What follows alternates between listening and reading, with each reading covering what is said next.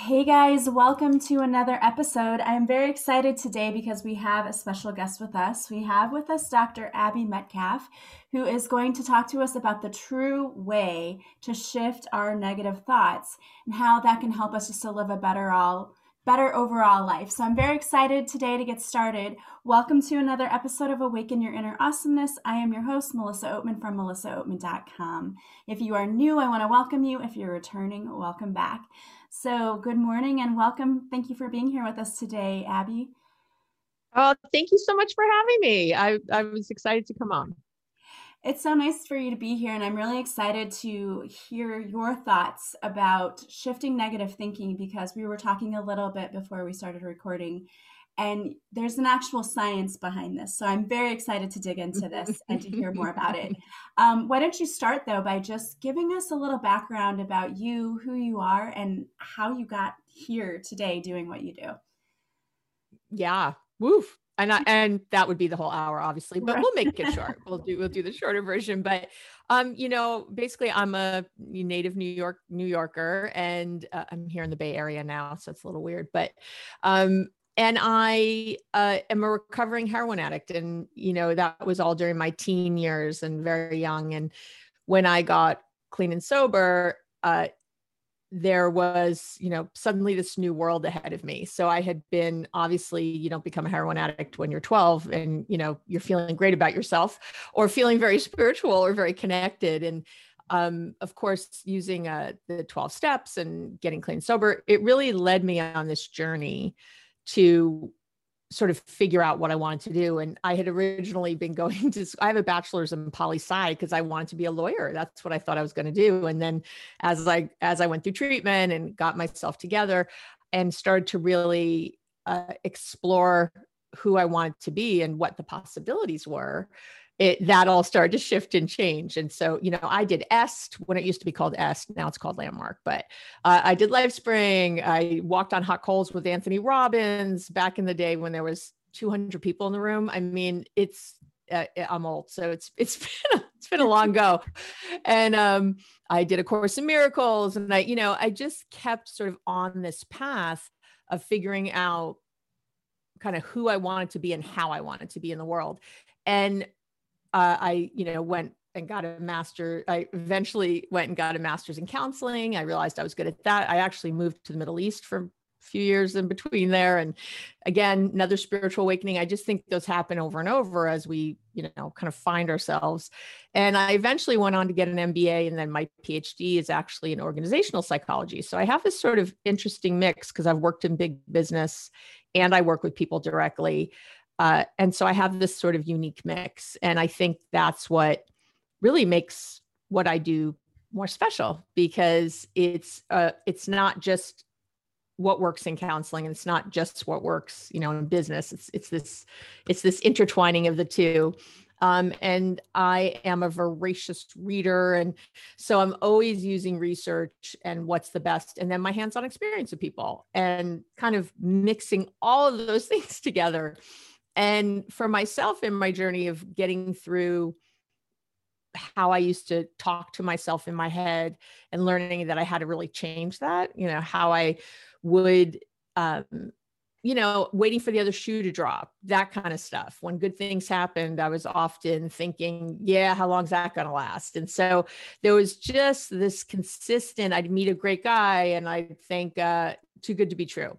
And that would happen. These sorts of things would happen over and over. And as good things happened in my life, there was this way I was always thinking, like, I was scared of them. I was scared of the good things happening because it felt like the bad things would be worse. I say to my clients all the time, we fear feeling good sometimes because we feel like, well, if I fall from the first floor of a building, it's not going to hurt as much as if I fall from the 10th floor of a building. And right. So I won't feel that good. I won't hope that much. I won't get way up there because, inevitably the bad stuff's going to happen and then it won't be so bad. And it's why we guard our hearts in love. We guard our hearts. We're worried of people taking advantage of us, and we don't want to say, I love you first. And, all the things that stop us from really we have faith and fear, but we don't have faith and love. You know, we put faith in that and both of them are unknown, right? I don't know what the You just future is gave going me to the be. It chills could with be that. fabulous or not. You just gave me the chills with Oh, that. good. You have faith and fear and not faith and love. That's so true. It's like we're doing the opposite of what we're supposed to be doing. And that's so true. More faith and fear than we do in love. I love that saying, because it absolutely sums it up perfectly. Right. Well, faith is right. This belief in something you can't see yet. And so I don't know if the future is going to be negative. Why am I having faith in that? I can't see. I can't see all the love either, but they're equal. And it was really, and that really, when I did a Course in Miracles, and I was in my 20s then, so about 30 plus years ago, I did a Course in Miracles. And if folks don't know, it's another spiritual, I don't know how to say that, spiritual philosophy and lessons there. It's pretty amazing to do the course. And I'm Jewish, so that was really weird because it's full of Jesus Christ and it's full of, very Christian concepts, but it's really at its core a human concept, which is there's really only two things in the world: love and fear, and you can't be in both at the same time. And so you can choose where you're going. And for me, I took that as a leap of faith for many years. And then I started to read the science. And what was amazing was that when I learned how the brain works, the Course in Miracles, this woman who wrote the course said that Jesus spoke to her through her, and she wrote this thing. It's supported by science, absolutely, that you can't be in love and fear at the same time. The part of our brain, I'll just go there quickly, but our amygdala, which is really where that fear response lives, people know it as the fight, flight, or freeze, kind of response. Yeah. When that part of your brain is lit, your prefrontal cortex, the part of your brain that's in charge of, rational thinking, being logical, long-term planning, problem solving, all that good stuff. And your neocortex, which is where we think spirituality lives, your compassion and appreciation and all the goodies.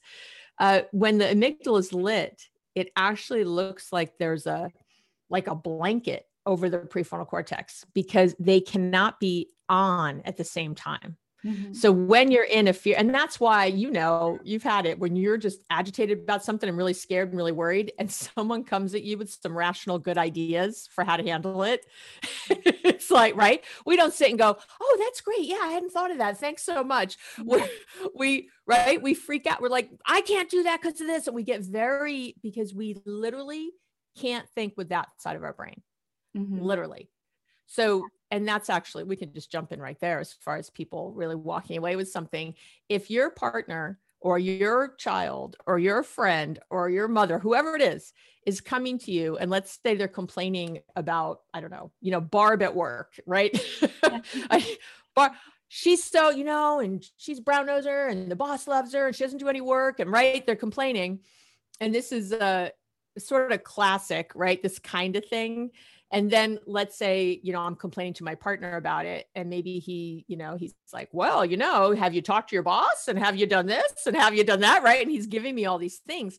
What's happening is this fear part of my brain is lit up. So I'm not listening. And as anybody knows who's tried to make that intervention, who's tried to do that, who's tried to be rational, when I've tried to be rational with my 17-year-old when they're freaking out about a math test, right?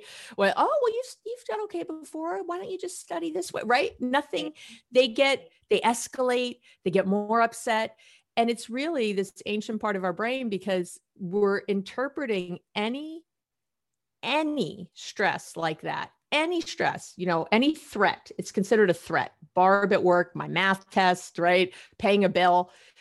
And it's literally this ancient part of our brain that we're so hardwired. This is that negative thinking, that it's a lion, it's a tiger about to eat me, literally. So I think it's a tiger about to eat me, and you come and go, well, should we run from the tiger? I don't know. Let's talk about that. Let's have a rational conversation about the tiger. And so of course I escalate. I'm like, there's a tiger, and I start to get really crazy. And that's exactly what's happening.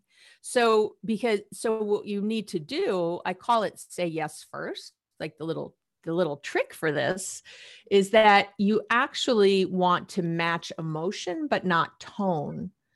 Because what you want to do is calm that amygdala first. So for example, if my son is, upset about the math test, and I've done this, I've walked over and said, "Oh, wow, how many chapters you got? Oof, 9? Ugh, that's a lot. That sucks." Because it does suck. Yeah. If it's Barb at work, the same thing. "Oh, she's still bothering you? God, I'm so, that sucks. That's such a bummer. I hate seeing you this way. That sucks, blah, blah, blah." When we do that, we are telling the other person that we see the lion about to eat us. We see the tiger. We see the threat.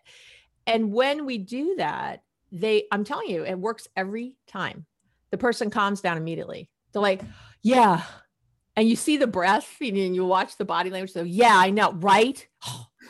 And sometimes by the way, it takes 2 rounds. Sometimes they're so amped up. You might have to do it a couple times, but believe it or not, it works. I'm going to call it the 100% guarantee, unless someone is truly, has a severe mental illness, it's going to work. And the majority of people do not have a severe mental illness. So it's going to work. And so you're matching their emotion, just not their tone. You don't want to escalate with them. You don't want to get up there with them. And it's then and only then that the amygdala, as it's not lit up, as it's not on fire, that then you might ask a question like, "Well, what if you tried with Barb at work? Talk to me. Give me a minute. What if you tried that hasn't worked?" People love to share what hasn't worked. So that'll always work. That'll always get them talking now, but now we're talking. Now we're having a conversation that might be constructive. And then you might say, "Well, is there anything you haven't tried you think you could? Or do you, is there anything I can do to help? Is there anything I can do to be supportive? Because, I can't be at your work. What can I do?" It's not a time to give advice. I always say, don't sack your relationships. Don't offer suggestions, give advice, or criticize, the SAC.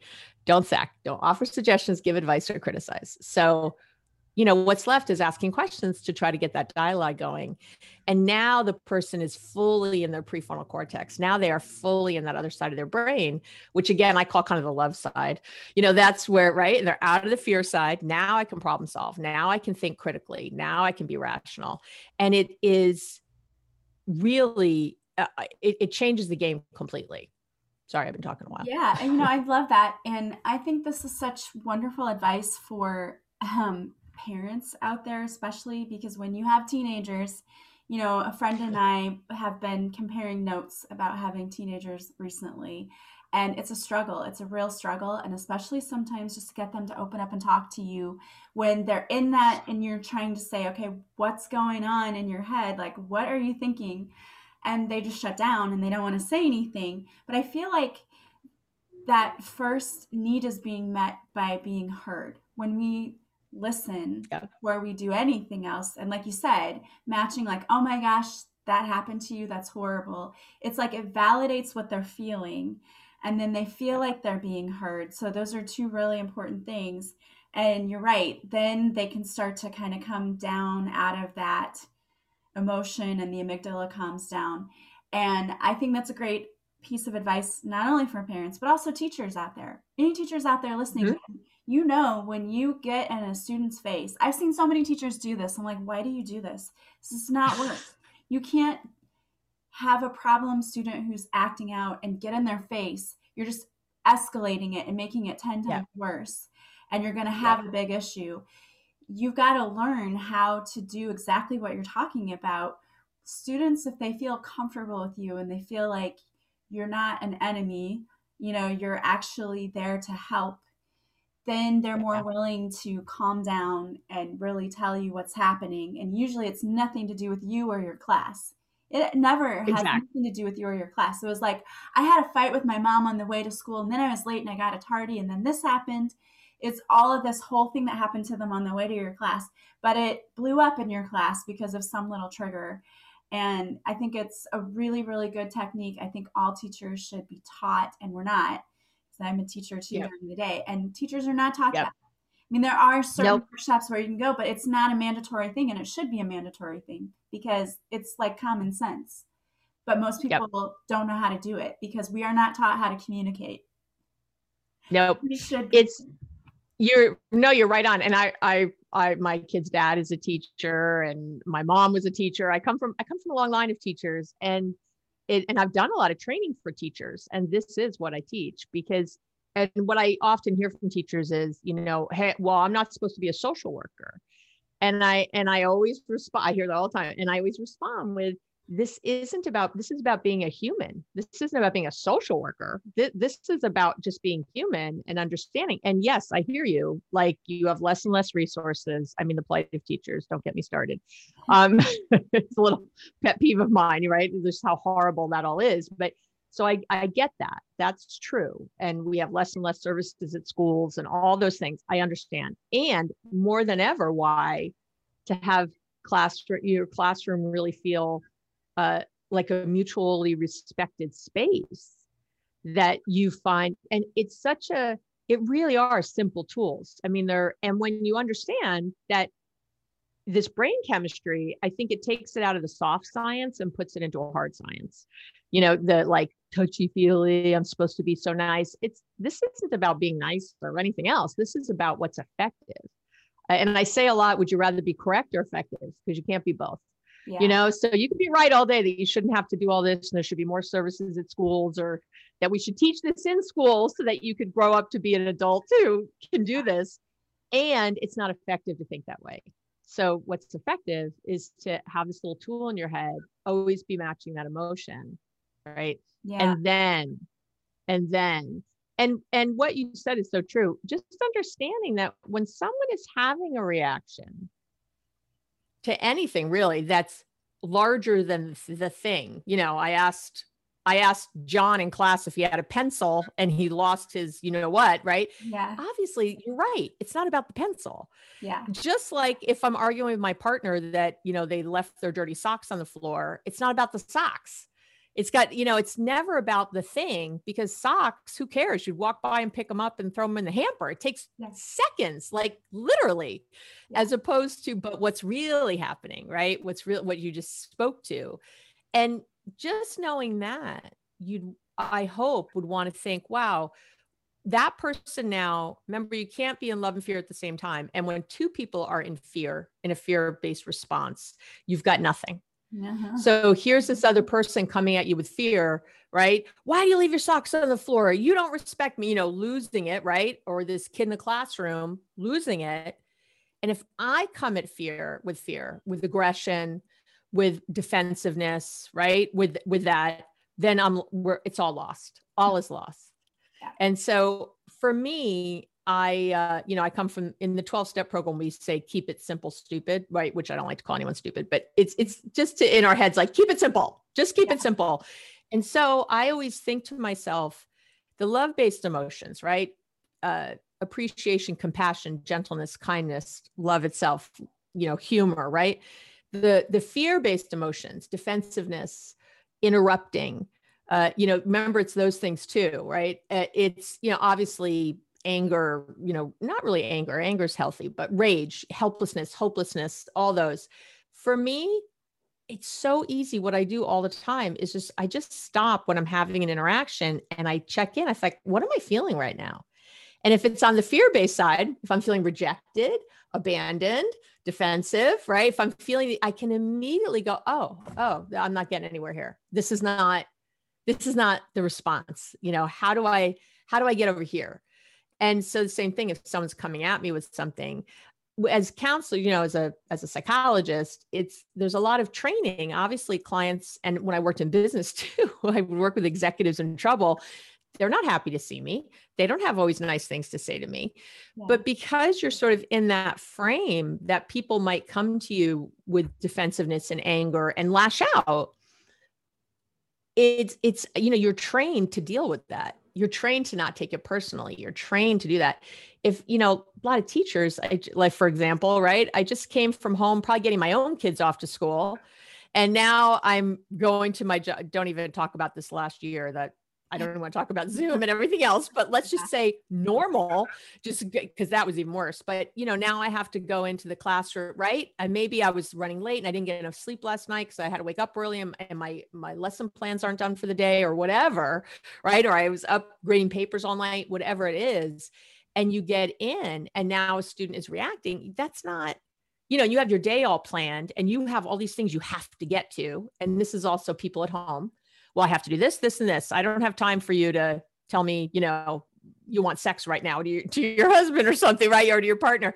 Like, I didn't factor that in. I didn't factor in Jimmy's blow up in class to my day.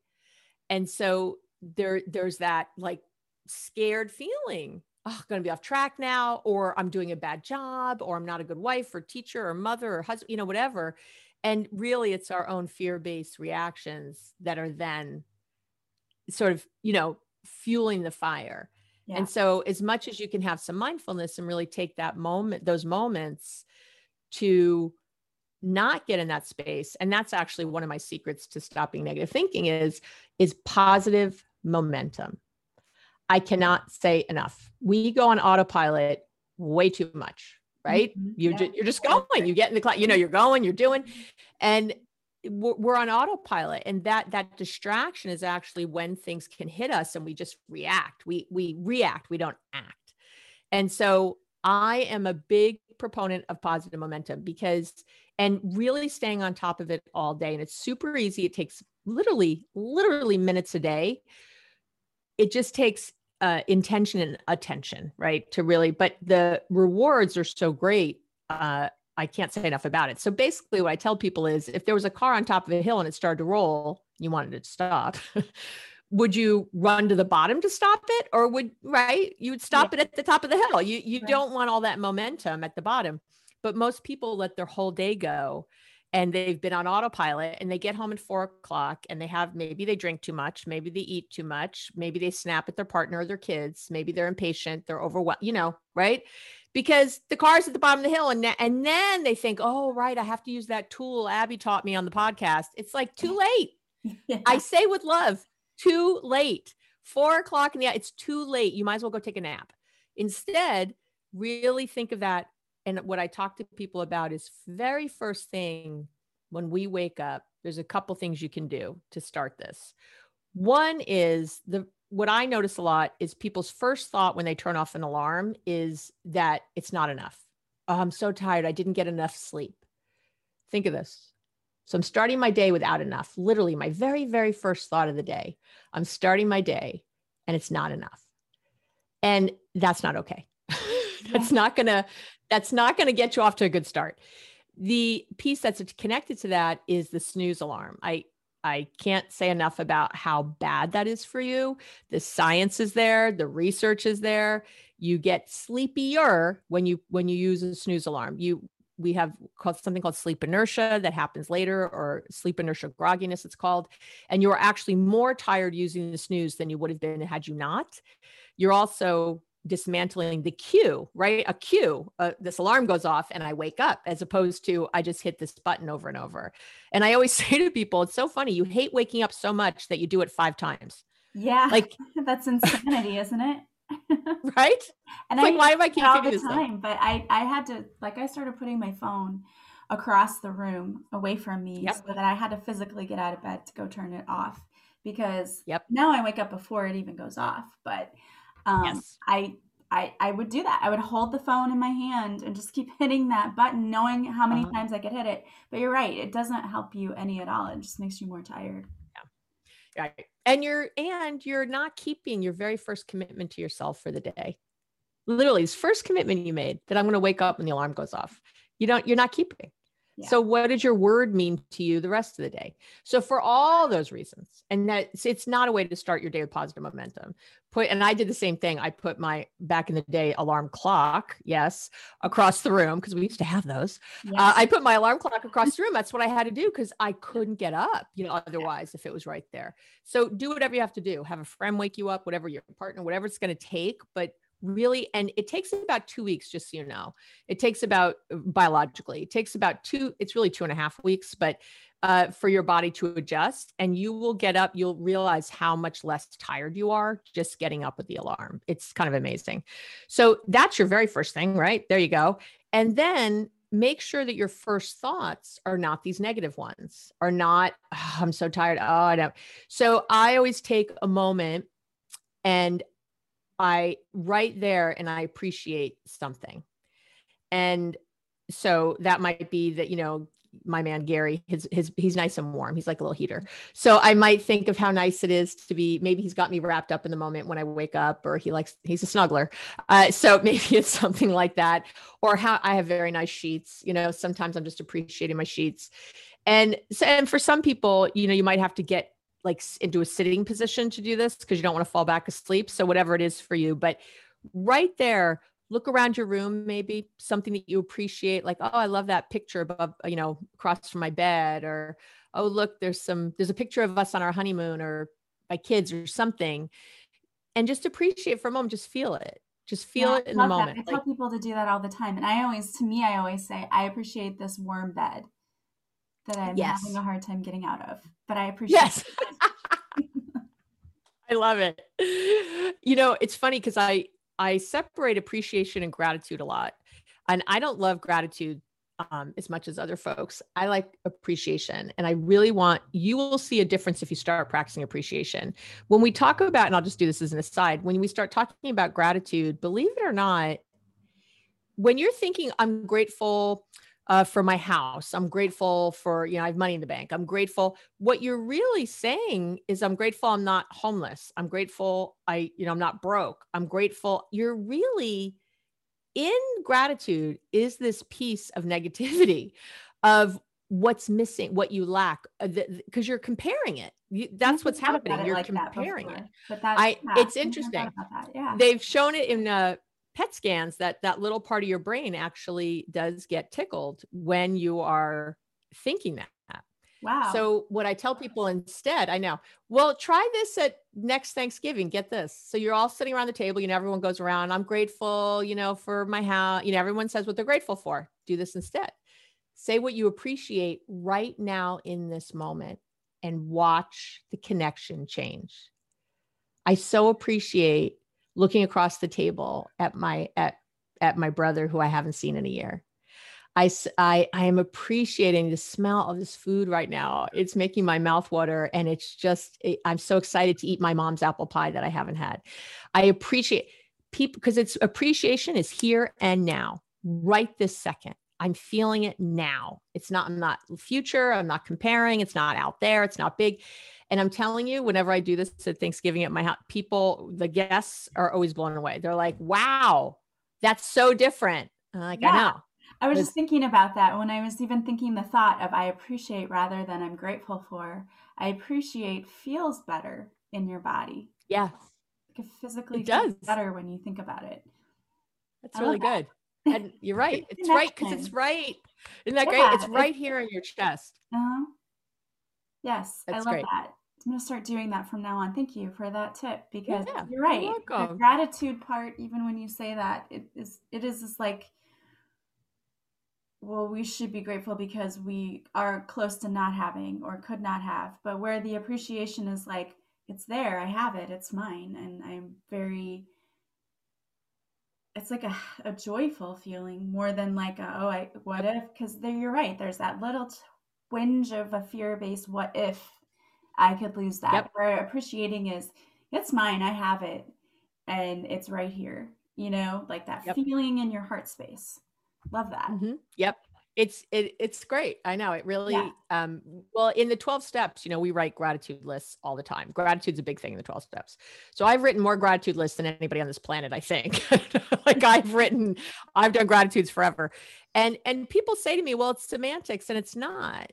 And gratitude is wonderful. I am grateful for I'm in my beautiful office right now. You're looking at it. I feel, but when I walk in the door, I just sit, and I usually focus on something in my office.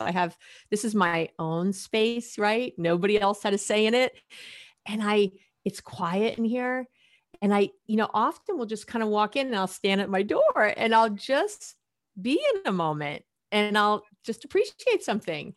And it's really different. You're right. And I feel it. I like how you said that. I do. I feel it. I feel it right in my heart. And that feeling is the positive momentum. And remember what I said, that your amygdala can't get lit up when this other thing is lit up. So right there, I'm starting it, right? I'm starting it. And so there's that feeling. And now let's say I go into the shower, and what I do is I set intention a lot. My intention is to be really mindful in the shower, right? Instead of stressing about all the things I have to do today, because the shower's a toughie. And so maybe I'll sit in the shower and I'll really feel the warm water, and I'll wash my hair and I'll feel how that feels. And I can appreciate there too. Like, not, oh, I'm grateful to have water when other people don't, but oh, this water feels so good right now. It's really waking me up. I feel so taken care of. And I do actually in a warm shower. I just feel really, feel so good. So, but there's that difference. Now I'm out of the shower, right? Now I'm setting an intention, because our intentions change as the day goes on. My intention for how I drive to work is very different than my intention for making breakfast for my children, right? There's a different energy I'm bringing, and you can call that whatever you want. And so now I'm going to, make breakfast, and my intention is to really nourish my kids. And this is my last connection with them before I leave for the day. And I'm going to really focus on it and really make it wonderful. And so it's the very different energy. And I do that all day long. And that's the momentum. And I've timed it because I'm crazy like that. And I call it the 18-second shift, because it's an average of 18 seconds to stop and set intention, to stop and really think about, right, how I want to be walking in this next space. And that's the other kind of key, because this leads right into it, of not having all these negative thoughts, negative thinking, is that when you're like that, your vibrational stance is very different. And, we call this calibration, right? You're calibrated to sort of a higher level. And so I hear a lot people say, well, I was in a good mood, and then my husband came home and he was in a bad mood. So then I was in a bad mood. And I always think to I'm like, why? Why couldn't he calibrate to your good mood? Why was that the other way? Why is that always the dominant, that we go that way? And I get it's biology and it is our genetics that we are geared to be looking at the negative. I understand that, but we know this now. We have knowledge now. So right there, really be thoughtful about, so if my calibration is like higher and I'm really in intention and I'm in intentionality, if my partner comes home in a bad mood, I can really just think compassionately, again, from love. Oh, they're not in a good space. How can I, not being codependent, not like, oh, let me kiss their butt and let me make them feel better. Don't make them feel anything. This isn't what we're doing. Instead, just to be that shining light, to be that warm fire, right? That people want to, come warm their hands up on, instead, what sometimes happens is like, well, why are you mad at me? I was in a good mood till you came home, and, why are you taking it out on me? And we get in this thing again, fear to fear. Yeah. If your partner's coming home in a bad mood, they're in a fear place. So how can you be in that love place? That's all. How can you be in graciousness and generosity and love? And sometimes that just means just a stillness, just a quiet, loving openness that people can feel. Mm-hmm. And I do say that all the time. Everyone is always feeling what we're putting out. And there's a really wonderful researcher, Timothy Wilson, who did this great research. And what they found is that our conscious brains process information at a rate of 40 to 50 bits per second, while our subconscious or unconscious brain processes information at a rate of 11 million bits per second. So people don't hear what you say, they hear what you mean. So if you're aligned in that higher vibration, that higher calibration, even if you're quiet and you're in that openness, that energy is, as we call it, is picked up on. Your partner will know. Just like you knew they were in a bad, I can tell if Gary's in a bad mood, and I could be across the house, right? You know this. You can tell if your kids are, there's like a disturbance in the force, you sort of know. And the same goes the other way though. You know, they're picking up on what you have going on also. And that calming, loving, open energy to really allow them space, that compassion for them. You don't have to fix it. You don't have to change it, but you can just be compassionate. This person's having a hard day. I think you That's it. nailed it right there when you said you don't have to fix it. Too many people think it's our job to fix other people and to fix other people's problems. And I'm guilty of this myself. You're not responsible for fixing it or changing it. Sometimes all people need you to be is just present. They just need you to be Yep. there. And like you said, if you're quiet and you're still in this place of feeling good, people can pick up on that. And that sometimes can be the thing that just changes everything, because your quietness and just continuing to be in your high vibration, people notice that. And then they kind of, to me, I've seen people like stop in their tracks, like, okay, what are you doing? Like, why are you in such a good mood? Or like, what's going on with you? And then that's an opportunity for you to say, well, bad things happen, and I understand you're having a bad day. It doesn't have to affect your whole day. We can let it Yep. go. But you don't have to fix people. And that is, I think, the biggest thing people need to get into their heads. It's not your job to fix anyone else. Yep. And not only is it not your job, it hurts them. Yeah. Because people have to come to their own place. And that's why I love asking questions. Yeah. So you can ask questions, not, why were you in a bad mood when you came home? That's criticizing. Right. But asking questions is, hey, is there anything I can do for you tonight? Is there anything I can get for you right now? You start there, just with service. And then you can sort of ease in, like, hey, anything happened today at work? How was your day? What's happening? How you feel? Or how are you feeling right now? Yeah. I think how are you feeling right now? Fix everyone all the time, we're robbing them of their ability to critically think about their own lives, and especially our children. So many parents do that. And I've been guilty of it in the past myself. When you want to go in and fix everything, and then they don't know how to fix things on their own when they get older. So you're teaching them very valuable skills, life skills, in problem solving. Yep. Even, and I would say this with parenting, even, like we have a particular time we have dinner. So if my kids will come to me in the afternoon and say, hey, can I go to so-and-so's house, or can I go whatever? And I'm like, well, we have dinner at 5:30. What do you think? Instead of like, no, you don't have enough time to get there and get back, because I want them to think it through. I can't tell you how many times they've done it. They come in there and they're like, oh yeah, all right, never mind. Yeah. They do, like, it's not me being like, laying down the law. It's them critically thinking, can that work? Yeah. And can I make that happen? And just sort of reminding them maybe of rules, or reminding them gently like that, like, oh, we ate dinner. What do you think? It's just, I put it back to them a lot. And I'm so bossy Jewish mother, like you can't imagine. I bite my tongue on a minute by minute basis with my teenagers. And it's, so I mess up all the time, but the majority of the time. And I do have kids who think well and, are kind and considerate, and I'll even ask them that, like, if they see something if I see something happen that's not, or if they open the door. This happened the other day. Max opened the door. He always opens the door for people, which I really like. I think it's just a nice gesture in the world. And I said, and I saw the woman really smile, like it's, without masks now, I can see people smile in some places, but, she was really smiling, like she was clearly, and she said to me, and he didn't hear it, she said, what a nice boy you raised. And I was like, oh, thank you. That's really great. That feels really good. It felt really good to hear. Yeah. And later I said to him, how do you feel when you open the door for people? Like that woman actually was really, I told him what she said, and he's like, oh, I guess that's not why I do it. He said, I don't know. He said, it feels good. It's nice to do it.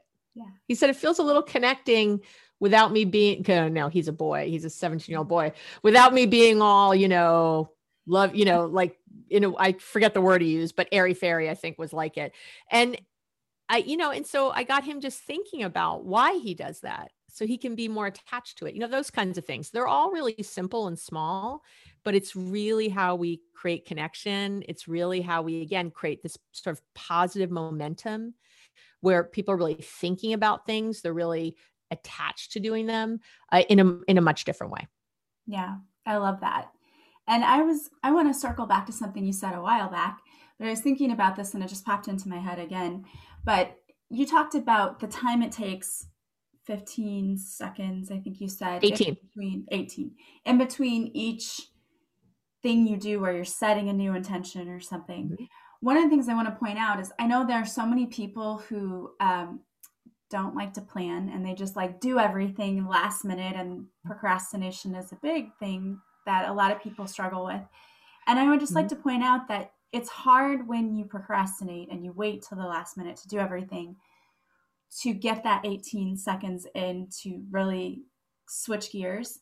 And I know personally from teaching, like if I'm not well planned, which I usually am, but everyone has their days that they're off, and you get there and you're late and you're running late and you're trying to get everything ready, you don't have that intention to stop what you're doing and say, okay, I'm going to stand at the door and greet my kids when they come in and smile and say good morning, which you usually always do. And it changes I don't know, I think it changes the atmosphere and the attitude of everything. Yep. Because there's some kids, like I had a student one year who wrote me a card and just said, thank you for always saying hi and smiling in the morning. And, you don't think people notice those kinds of things when you do it. You're just like, this is just what I want to do every day. Mm-hmm. But they do notice those things. Yep. And the same thing, if you're rushing always from one thing to another, I think you're not as focused with your intention You're not. as you could be. And I think that a lot of things suffer from that and people don't realize that. Oh, it's such a good point. It really is. And that's why you always have 18 seconds because if you're running late anyway, and you're right to the minute anyway, what's a minute and 18 seconds? Yeah. It's not that much. And I encourage when I do work with teachers, I always say to them, make the class part of your intention. Start the day and go, I was feeling really rushed. Anybody else feeling really rushed this morning? Were your parents pushing you, depending on the age of the kids, right? Were you because that's one of the number one complaint of kids, by the way, is feeling rushed by their parents. Number one in the Monitoring the Future study. But anyway, so have the kid, and then they can talk about that. And then you can say, well, let's set intention right now. What do we all want? How do we want this morning to go? How would we like, or this next class to go? Let me hear from everybody. Give me one word. How would you, what do you want? And I'll start. Inspired, you could say it. What one word, what one energy do you want to bring? It also helps with vocabulary. You could make it part of a lesson if you wanted, but there's so many ways. If you're in a business meeting, when I go in, I often will start the meeting saying, hey, I'd like everyone just to, my intention is that we all come to an amazing agreement today. Even when people have differing opinions, that we all understand that we're here for each other and we're going to have an amazing meeting. That's my intention. What's yours? And I go around, I have people say it.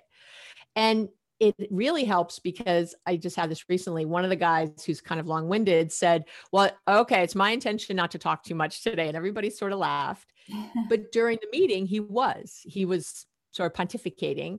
And one of the other people, not me, said, hey, Bob, you're doing that thing, very nicely. And he laughed. He's like, oh God, okay, I lost my intention, and we all came back. And these are like, this isn't an airy fairy business place. This is a major business, and people really appreciate it. And they always come out later. And I'm telling you, the energy shifts, like you said, and this is just more overt. What you're doing is in a way that people might not notice it. And they do notice it, where they might not say it.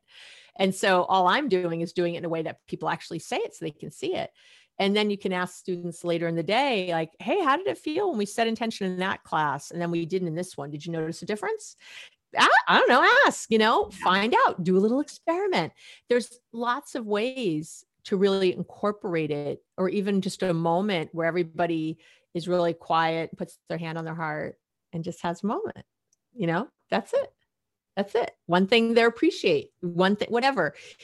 You can have people conspire in the best way. Conspire is with inspiration, right? You can have them all on the team with you, helping you keep this positive momentum so that you're not in this example, the teacher in the front always having to drive that bus, right? Always having, I mean, once a year I used to go into my kid's dad's classroom and I would do a class on something, right? And third grade. And I would go and I would do like beading and something. I have to tell you, I would leave after the one period, and I'd walk outside like, oh my God, what time is it? Oh, I was like, oh, I just straight, I'm ready to go home and nap. And it's like 9:30. I'm thinking, oh my gosh, how does he do this all day? Where there's very few jobs like that. I actually have a job like that. The difference is when I'm working with clients, it's one, maybe two, right? At a time, not all this energy of all these people. It's a very specific thing. Yeah, it's the first day of school every year. I remember the first day of teaching, coming home like, I don't know how people do this. And you get used to it, but it is the most energetically draining thing. And I don't mean that in a negative way. I just mean it's like you're always on stage, Yep. always performing. Whole time. Yeah. Whole time. You can't stand in front of a class and take a moment to scroll through Facebook. It's not going to happen. Yeah. Like you have to be there. And I think people really don't understand that with that kind of profession. There are some other professions like, the nurses I work with also have this, especially if they work like critical care or something where literally the entire time they're just giving to people, and they can't even barely take time for breaks.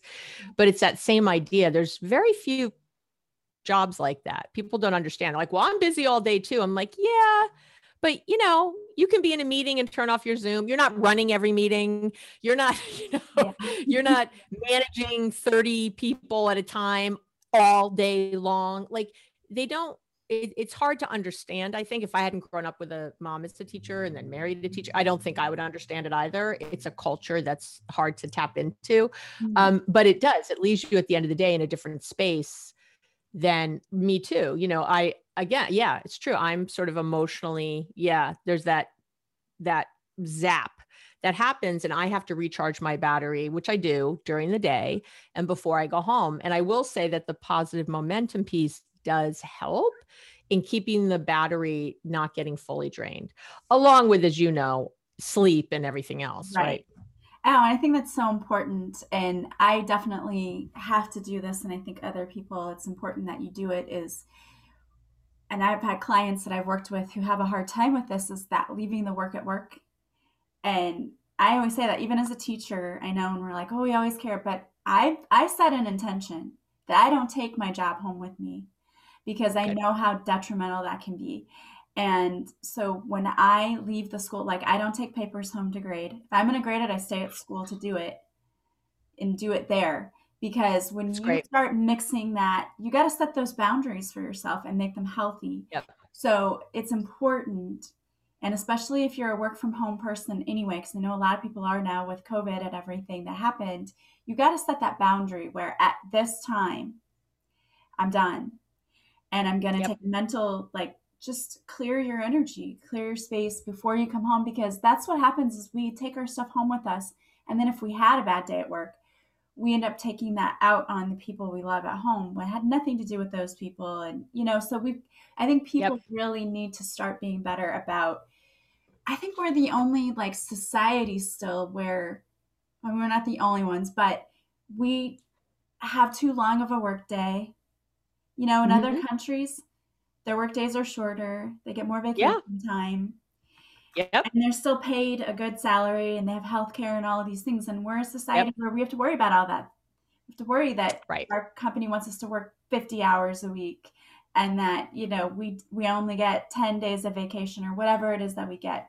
People need to be more, I think, intentional about setting the time for themselves and not allowing their work to spill over into that, and having the time for themselves, for their families, for honoring their inner child and playing and being passionate about life. We've got to set that boundary that I'm not going to take my work home with me. I'm not going to talk about my work from, we'd have to tell my sister this all the time because God love her. She's a special ed teacher. and Ooh, we'll go out to dinner and she'll talk the whole time about her class. And we'll have to say, like, okay, you have this much time to talk about it, and then we're yes, not talking about it. Like, we're not right. talking It's about done. school. Yes. Yep. Because Where's the rest of your that's life? draining. Yeah, Yeah, that's draining on you, and it's it draining is. on her, and it will Yep. burn you out like nobody's business. So you really Yep. got to be very conscious about setting that boundary. Yep. And I'll give you two quick ways I do that. One of them I've been doing forever is the setting intention. When I drive home, I park the car down the street. I don't pull in the driveway because, then everyone knows you're there. I just on my block, and I in my head, I close my eyes. I just sort of take, one breath, kind of a deep breath, get that vagus nerve turned on. Nothing special though, but I close my eyes again. It takes about 18 seconds. So I know you have it. And I personally picture this big door closing, this big, huge door. It's a beautiful door. It's not a mean door, but a big door closing. And sometimes I'll see my clients like trying to get around the sides, like trying to reach in, as I close the door. And I'm like, no, it's okay. Get in, get in. And I just picture literally closing that door completely. And then I set intention for how I want to be when I walk in the house. Because otherwise I'm bossy, impatient. I'm so impatient. That's one of the things I work on. Task oriented, crazy, again, Jewish mom. So I used to walk in like, where's the dog? Who's picked up the dog poop? Who's done homework? What's going on? When's the bath time? Who's got their cleats? Who got, and I am like directing, and people don't like it. Yeah. And every moment sort of pull back. And and instead, and again, yeah, where's the joy? Where's the, wow, I haven't seen my family all day. Where's the joy? So instead I set this intention, like I want to be, fun or whatever when I walk in the house. And then I drive up and I come in, and I will tell you, my son especially, he has said to me before, Mom, did you not stop the car on the way home? Because they know I do this. He can tell from my energy, again, that 50 Yeah. versus 11 million bits. He can tell that I'm not quite in that space. And then the other thing I do when I first get home, how, as women, especially, we have this, and now that I'm older, getting closer to 60, I really try to take better care of my face. But right before bed, you look amazing. Oh, you're very sweet. Oh my God. Right before bed, I was never doing it because I'm so tired. I don't want to wash my face and put on all the lotions and do all the right things right before bed. For me, when I come home from work, that's my little transition. I go in the bedroom, I go in my bathroom, and I like take off my makeup, and I do all the things, wonderful things to my face that I'm supposed to do, all of my lotions and potions. And I take out my contact lenses, I just like come home, and maybe I change clothes or something, but I have this little, 15 minutes. What does it take? It's not much, but it's this other transition where I'm literally changing my uniform to now like have the rest of the night. So to speak to what you're saying, it's kind of like, even if you work from home, to have that demarcation, to go in the other room and maybe do something like that, brush and floss your teeth. If you suck at doing that right before you go to bed, yeah, that's the best time to do it. But you know what? It's better to do it earlier than not at all. Right. So I sometimes floss my teeth the one time in the middle of the day. I admit I don't do it twice a day. Sometimes because it's like, all right, I did it. I did it once today, and I have more energy now than I will later. So that's another way to like sort of do that. I'm taking care of myself. I'm creating a demarcation. I'm really shifting gears mentally, physically, emotionally, and really getting into a different place. So hopefully that helps too. Like something like that to really speak to what you're saying, which is so, so important to have a boundary. Yeah, what I do sometimes too is when I come home from work, sometimes I will actually work out then. Because if I wait until later at night, I'll be like, no, I talk myself out of it, and then I'm too tired, and I don't want to get up early in the morning to do it because I want my sleep. So I might do it when I come home from work in the late afternoon. That way, not only does it get done, but then I have a little bit more energy for the rest of the evening because after working out, I feel better. So sometimes that's a good for me. Excellent. I love that. So anything like that, anyone listening, just think about what yours can be, right? What can your ritual be? Like and it's like a ritual, it's like a little thing you do to signal your brain that this is now happening. And it's really going to help you hold and keep your boundaries when you do things like this. So it's and you'll be fit, or your face will look nice, or your teeth will be brushed, or whatever else. So it's a win-win. Yeah, absolutely. And make it something you love. Make it something you love to do, Yeah. even, so that it puts you in that great space, headspace, mood, whatever, before you finish your evening. I love that. Well, I have Yeah. loved this conversation. This has been an amazing conversation and so much fun. So, if people want to work with you or they want to follow you because you have great advice and information, how's the best way they can do that? The best thing to do is to come to the website, which is abbymedcalf.com. It's ABBYMED as in Donald, CALF.com, abbymedcalf.com. Everything is there. The podcast, the blog, the YouTube channels, all the social media, everything is there. There's free things on the shop page, like little learned optimism workshop you can take, or a mindfulness starter kit, things like that are totally free. You don't have to put in a credit card. It's nothing, I'm not sketchy. There's nothing sketchy about it. And, just a lot of free resources that's my goal with the website, to really help people think differently so they can truly feel this connection in their relationships, this ease, this joy. So it's all there. Go on over to the website.